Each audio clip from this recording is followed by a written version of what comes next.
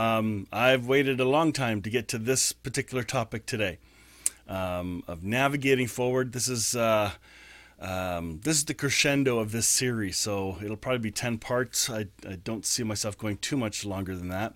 But this series on strategic foundations that shape our decisions, there's some pretty important things that we covered in this.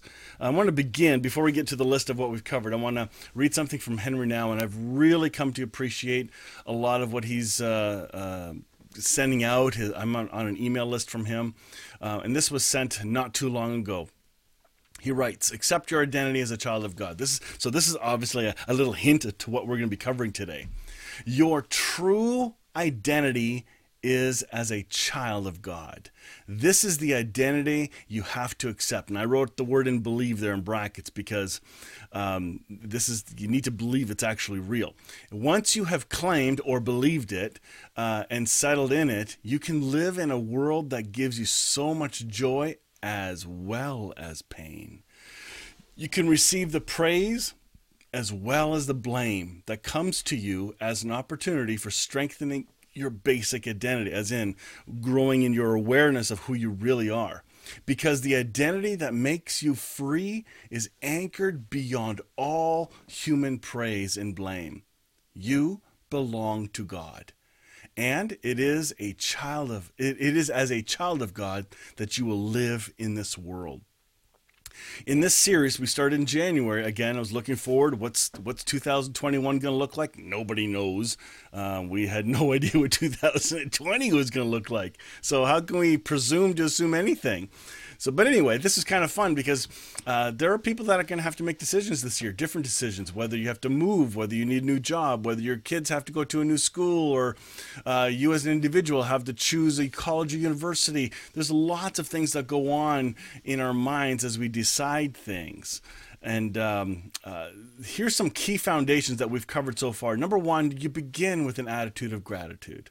We begin with contentment. If you come at your needs or choices from a place of lacking, it's gonna skew your decision making. You could make decisions that are not wise. Number two, we need to learn from those who've gone before us.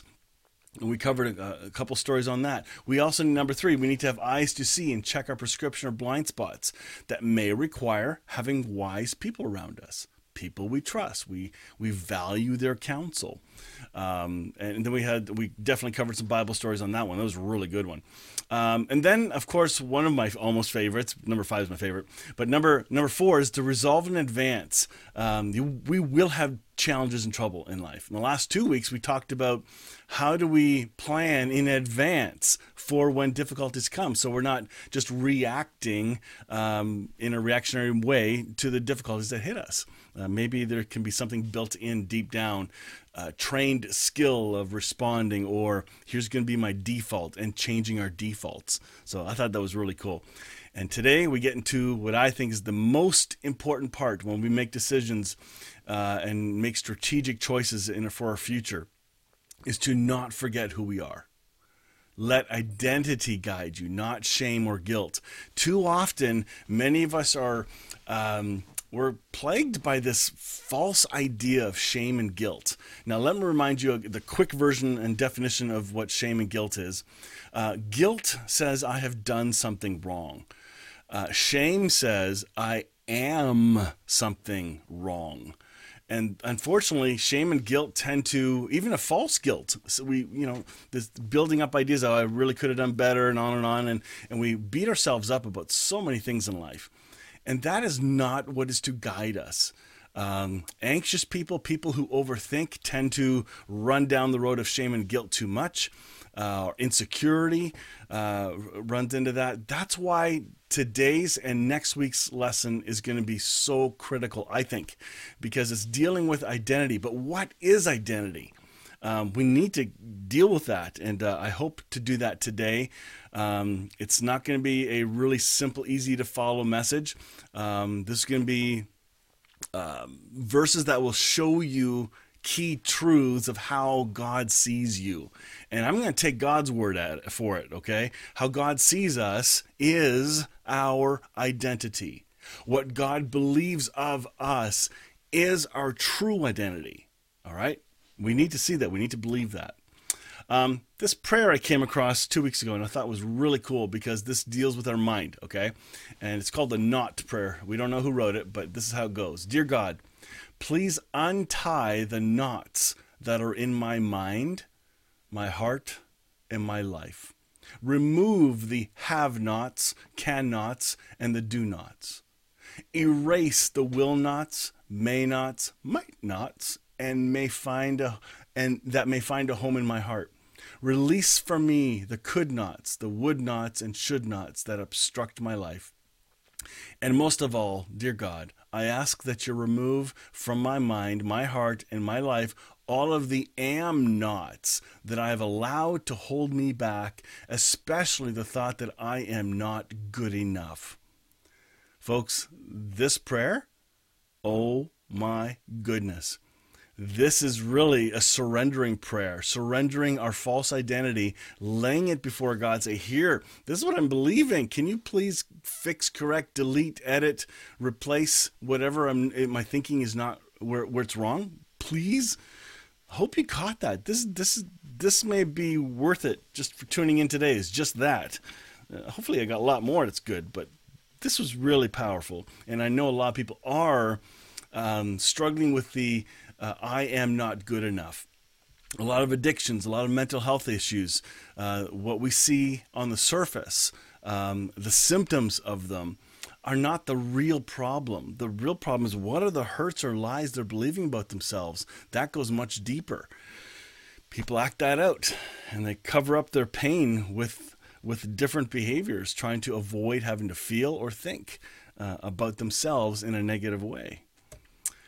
My true identity. Henry Nouwen writes this. This is pretty cool. Follow along with me on this. The first thing that struck me when I came to live in a house with intellectually disabled individuals was that their liking and disliking me had absolutely nothing to do with the many useful things I had done until then. Since nobody could read my books, the books could not impress anyone, and since most of them never went to school, my 20 years at Notre Dame, Yale, and Harvard did not provide a significant introduction. Not being able to use any of the skills that had proved so practical in the past was a real source of anxiety. I was suddenly faced with my naked self, open for affirmations and rejections, hugs and punches, smiles and tears, all dependent simply on how I was perceived at the moment. In a way, it seemed as though I was starting my life all over again.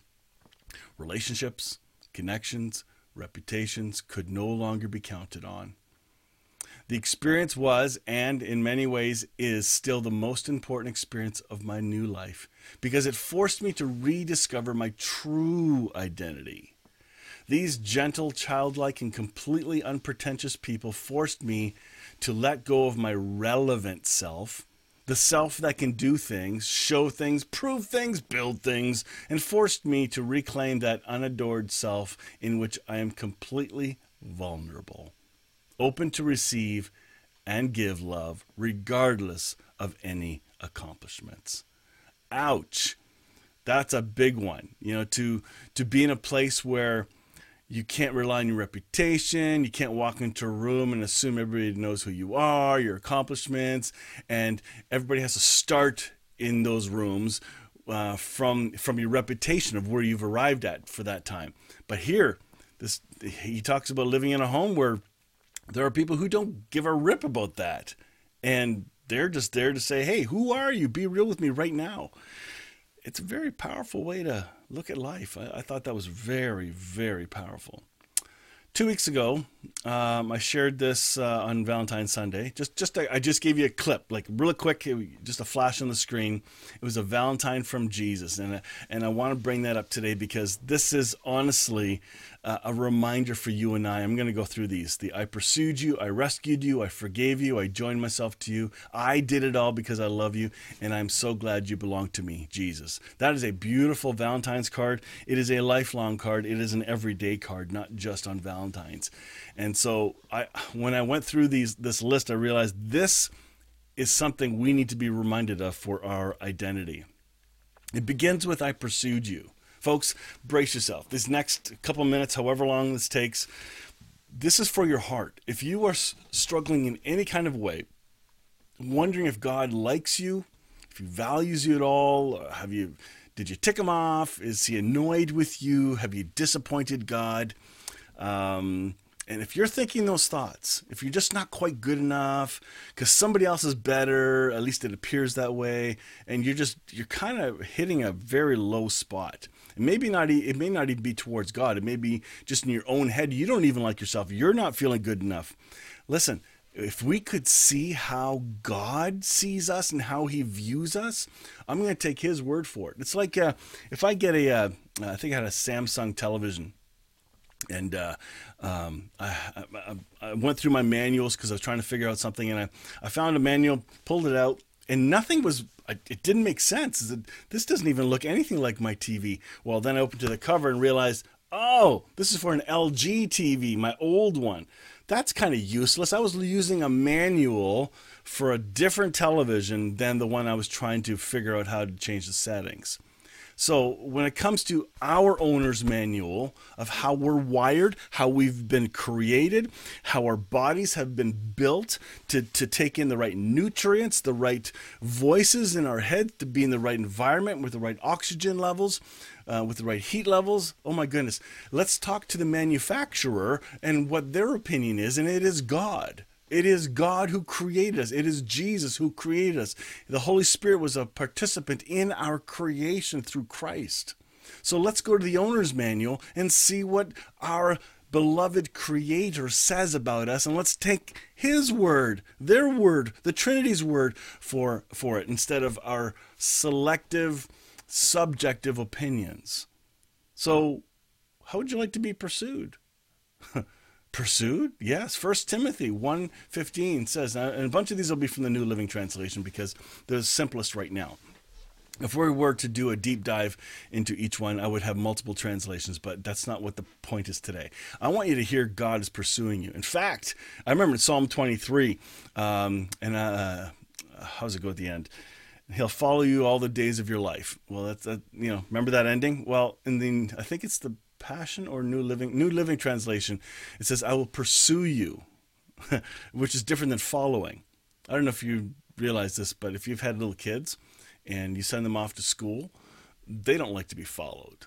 You know how when you're trying to give them their independence, you go on ahead and we'll follow behind. Well, then they try and run away, and because they don't like to be followed, they want independence. Well, when we follow, it's one thing, but when we're pursued, it's an intentional thing, and it is God who has pursued us.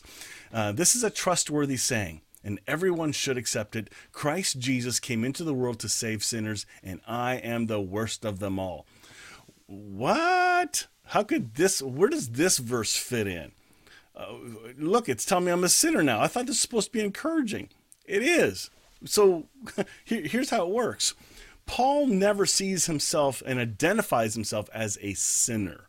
You will not see that in Scripture. In fact, people who give me a hard time when I say, hey, wait a minute, don't call yourself a sinner, you're a saint. No, the Bible says I'm a sinner. Look, you use the word sinner all the time. Never for your identity are you called a sinner.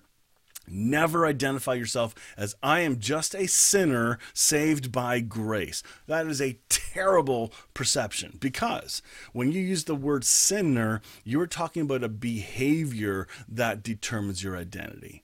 Why do we call people sinners? Because they sin. Well, your identity is not sinner because you sin. You are a saint because of who you are, how you've been created, and your essence is one with Jesus, okay? So when Paul says here, I am the worst of them all, he's doing like a Muhammad Ali. He's the champ. He's the best. If you're going to call yourself, because they were arguing about, which sins are bad and which ones are okay and that kind of stuff.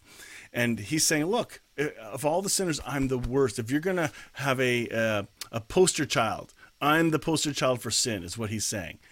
But he doesn't stay there. Everything else he writes, he's explaining, but this is still not who I am. So if you're going to use your behaviors as a model for determining your identity, Paul says, I got you. I can take you on. So we're not supposed to use our behavior and reputation as the means and foundation for our identity. We are to use our DNA, our essence of how we've been created, and we've been created in Christ. Okay? We're going to get to that. I don't think we're going to get that today. Next week, we're going to get deep dive into that part because I think you got to hear that. So being pursued. In John 3:16 it says, for this is how God loved the world. That's you and me and everyone, even those people we can't stand, okay? He loved the world. He gave his one and only son so that everyone who believes in him will not perish but have eternal life. This is a pursuit that we cannot forget about. Then there's the rescue. We have been rescued. It's not we will be rescued. We have been, past tense. Ephesians 2:8 says, God saved you by his grace when you believed. And you can't take credit for this. It is a gift from God. Now, this is a powerful verse. It's a past tense. God saved you by grace when you believed. I believe the believed portion comes to when you've awakened and recognized and acknowledged, oh my goodness, because up until that point, while you were saved, you had no clue, saved as in from sin and death, because Christ took all of humanity into himself. And now we see this. We can't take credit. It's a gift. So this is a rescue mission that happened long before we even knew we needed saving, okay? That's pretty powerful. Colossians 1:13 says, for he has rescued us from the kingdom of darkness and transferred us into the kingdom of his dear son. Think of transferring. How many of you do e-transferring, where you transfer funds, dollar amounts from your bank account to somebody else's? Once it's gone from yours, it is now in their bank account. Many of us have this thing set up where it's an auto deposit, so they don't have to put a password attached to it. It immediately gets deposited when it's sent, so the permissions have been set and blah, blah, blah. In the same way, we have been rescued and transferred from darkness or blindness into the light of the kingdom of God. We are placed in Christ and have been placed. In fact, the deeper I go, I'm starting to see that this goes back further than we ever thought. When did this take place? A lot further than you thought or were told. And it's you start to see it and you go, oh my goodness, the love of God's bigger and wider and deeper than I ever thought. Holy. Forgiveness. Another big one. Oh my goodness. Some of us have groveled to God for forgiveness. Some of us have been led to believe that we must ask for forgiveness first before we are forgiven. And therefore, if we don't ask, then we die, then we go to the grave with unforgiveness and not being forgiven. Therefore, well, that means we either go to hell or whatever concept you have of that. But that's baloney. We've been forgiven long before we even asked for it. Colossians 2:13, do you want to talk about what God says? Here, you were dead because of your sins and because your sinful nature was not yet cut away. Now, that nature part, sorry, the bad translation, I just caught that now. Oh, darn. The wrong word, okay? Then God made you alive with Christ, so he forgave all of our sins. So this has to do with while we were still dead. While we were still dead. Oh my goodness. In fact, let me look something up here because I'm very displeased with that translation. And this is Colossians 2:13. Here we go. Colossians 2:13. Brace yourself. Here it is. Passion Translation says, this realm of death describes our former state, for we were held in sin's grasp, but now we have been resurrected out of that realm of death, never to return, for we are forever alive and forgiven all of our sins. Wow. Unbelievable. unbelievable. And then the New American Standard Bible, which many traditional folks will understand, it says, "And you were dead in your wrongdoings and the uncircumcision of your flesh. You were made alive together with him, having forgiven us all our wrongdoings." So when we see this word sinful nature, it is the wrong word. Bad translation. Slap. I hope I never do that again. NIV does that one real badly too. I can't stand the NIV for that word. You have to bring it up. That's why I'm taking the time to read this for you. But the word should have been flesh, which is not nature. We don't have two natures. We have a singular nature. It is the nature of Jesus Christ. We are one with Christ. That's what this identity thing is all about. My goodness, I can't believe I did that. Anyway. Then we have Jesus says, "I've joined myself to you." We are one. Here we go. Here's the union part. Oh my goodness, I forgot this is coming up. 1 Corinthians 6:17, "But the person who is joined to the Lord is one spirit with him." We are one. It's called union. The best kept secret in the Western world or the Western church is union. Oneness. Not talked about very much at all. In fact, it's almost conditional oneness or transactional oneness. If you, then you become. If you say this prayer, then you become one. Listen, we're all one, and we don't even know it. So when we wake up to the reality that we are all one, all of humanity is one with Christ, because all of creation is in Christ. Therefore, objectively, everyone is in Christ because all of creation is in Christ. And we are in that creation, and that creation is in Christ. So there's an objective truth we must realize. There is no absence. There is no separation here.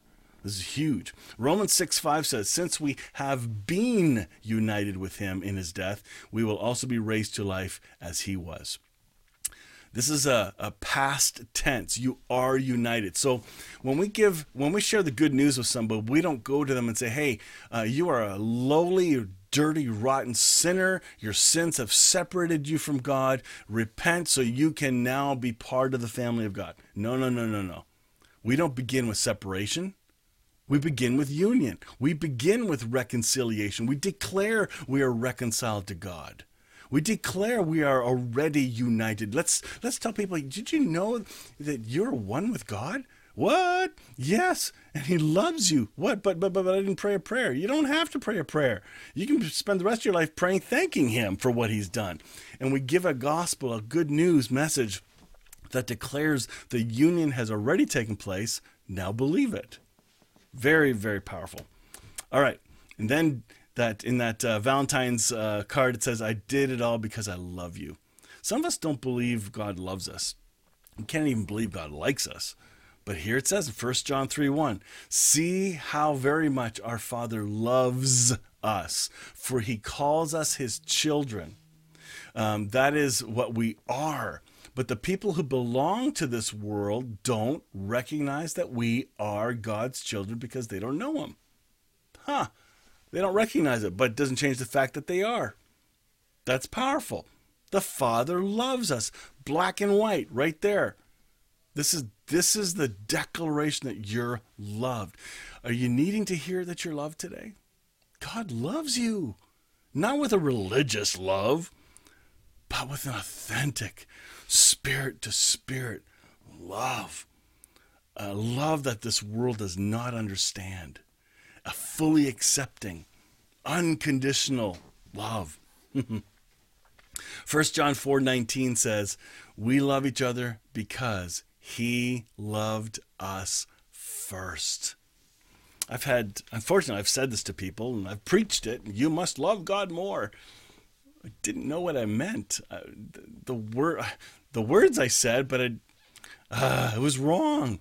We can't love God more. It's God who loves us. And we need to wake up and discover his love for us so we can respond. We're the reciprocators. He's the initiator. God is the initiator of love. So, no, we don't have to love God more. But when we wake up to how much he does love us, we're going to want to love back. It's just the reality of what happens when we wake up to the profound truth we are deeply loved by God. And I love this other part. "I'm so glad you belong to me." John 17:24 says, "Father, I want these whom you have given to me with me here where I am, to be with me where I am. Then they can see all the glory you gave me because you loved me even before the world began. So love started long before creation. All right? This is before the foundations of the world. And the Father gave all of us to Christ. Again, that's a wild concept here. Jump down to 1 Peter 2:9. But you are not like that. For you are a chosen people. You are royal priests, a holy nation, God's very own possession. As a result, you can show others the goodness of God, for he called you out of the darkness into his wonderful light. You belong, and he's calling to the light that is in you. God has placed his light in you. There's light shining through you right now. Well, I don't see it. I don't feel it. I can't perceive it. Doesn't matter. The fact says the light is there. Yeah, but I can't see it. So are you calling that darkness? Yeah. Okay, well then listen to Jesus' words when he says, sure, for the light that is in you, if that light is darkness to you, then how great's that darkness? That light's there, whether you perceive it or not. Pray to God to ask to open your eyes to see. It's like that servant on that castle wall we talked about a couple weeks back, where Elisha's servant couldn't see. He thought there's just humans around and the city's surrounded. And Elisha asked, God, will you open his eyes so he can see that there's more going on than we thought? And boom, the eyes were opened and he could see the angels of heavenly hosts all around. It's like, wow, we got this. Quite incredible. Well, that's my prayer for you, that you will open your eyes to see that there's more going on than you ever dreamed. You belong to God. We're going to wrap up with this quote. I have more, but I'm not going to get done. There's no way. But this whole idea of you belong to God, I came across this from Henry Nouwen as well. You are not what you do, although you do a lot. You are not what you have collected in terms of friendships, connections, although you may have many. And that includes Facebook friends and followers, blah, blah, blah, Instagram, all that stuff. You are not the popularity that you have received. You are not the success of your work. You are not what people say about you, whether they speak well or if they speak poorly about you. All these things that keep you quite busy, quite occupied, and often quite preoccupied are not telling the truth about who you are. I'm here to remind you, in the name of God, that you are beloved daughters and sons of God, and that God says to you, I have called you from eternity, and you are engraved from all eternity in the palms of my hands. You are mine. You belong to me, and I love you with an everlasting love. An everlasting love. So, let's remember, he first loved us. He first loved us. Not us loved him first. People tend to say, I found Jesus, I found God. No, you didn't. There's no way. There's no way you found God. We're not smart enough to find God. We think we might be, but we're not. I promise you, if he loved us first, it's his job to get our attention. It's his job to communicate how much he loves us. It's his job to make sure we know we're his. We can rest. We can rest for ourselves. We can rest for our loved ones. There are loved ones that we are praying for. God, please open their eyes to see you're real first, that they're loved, that they're valued. And we have these prayers that we're begging God to change. And then we try to help God out, and we, send little Bible verses and quotes and speak Jesus in words or religious terminology to try and somehow click in their brain. And yet it's backfiring all the time. It reminds me of this joke of a Mom praying for her son. Dear Jesus, please save my child. Dear Jesus, please. I'm doing everything I can. I put tracks in his lunch. I have hymns playing in the background when he comes in the door. I have Bible verses open all over the house. Oh, please, please, please remove anything that's hindering him from knowing you. And poof, she disappears. She's the hindrance. Oh, folks, God loves you. He loves you with an everlasting love. And today, as we take a look at moving forward and trying to find ways to make sure we have the foundations and the key elements in place so that when we do need to make decisions, we got a good foundation. And identity is the most important in my mind. So if you don't know who you are, rewatch today and definitely come back next week because we're going to talk more about identity in a way that hopefully you haven't heard before. I'm still learning. I'm still developing my understanding of who I am in Christ. And it's getting better and better all the time. So, all right, that's all I got for today.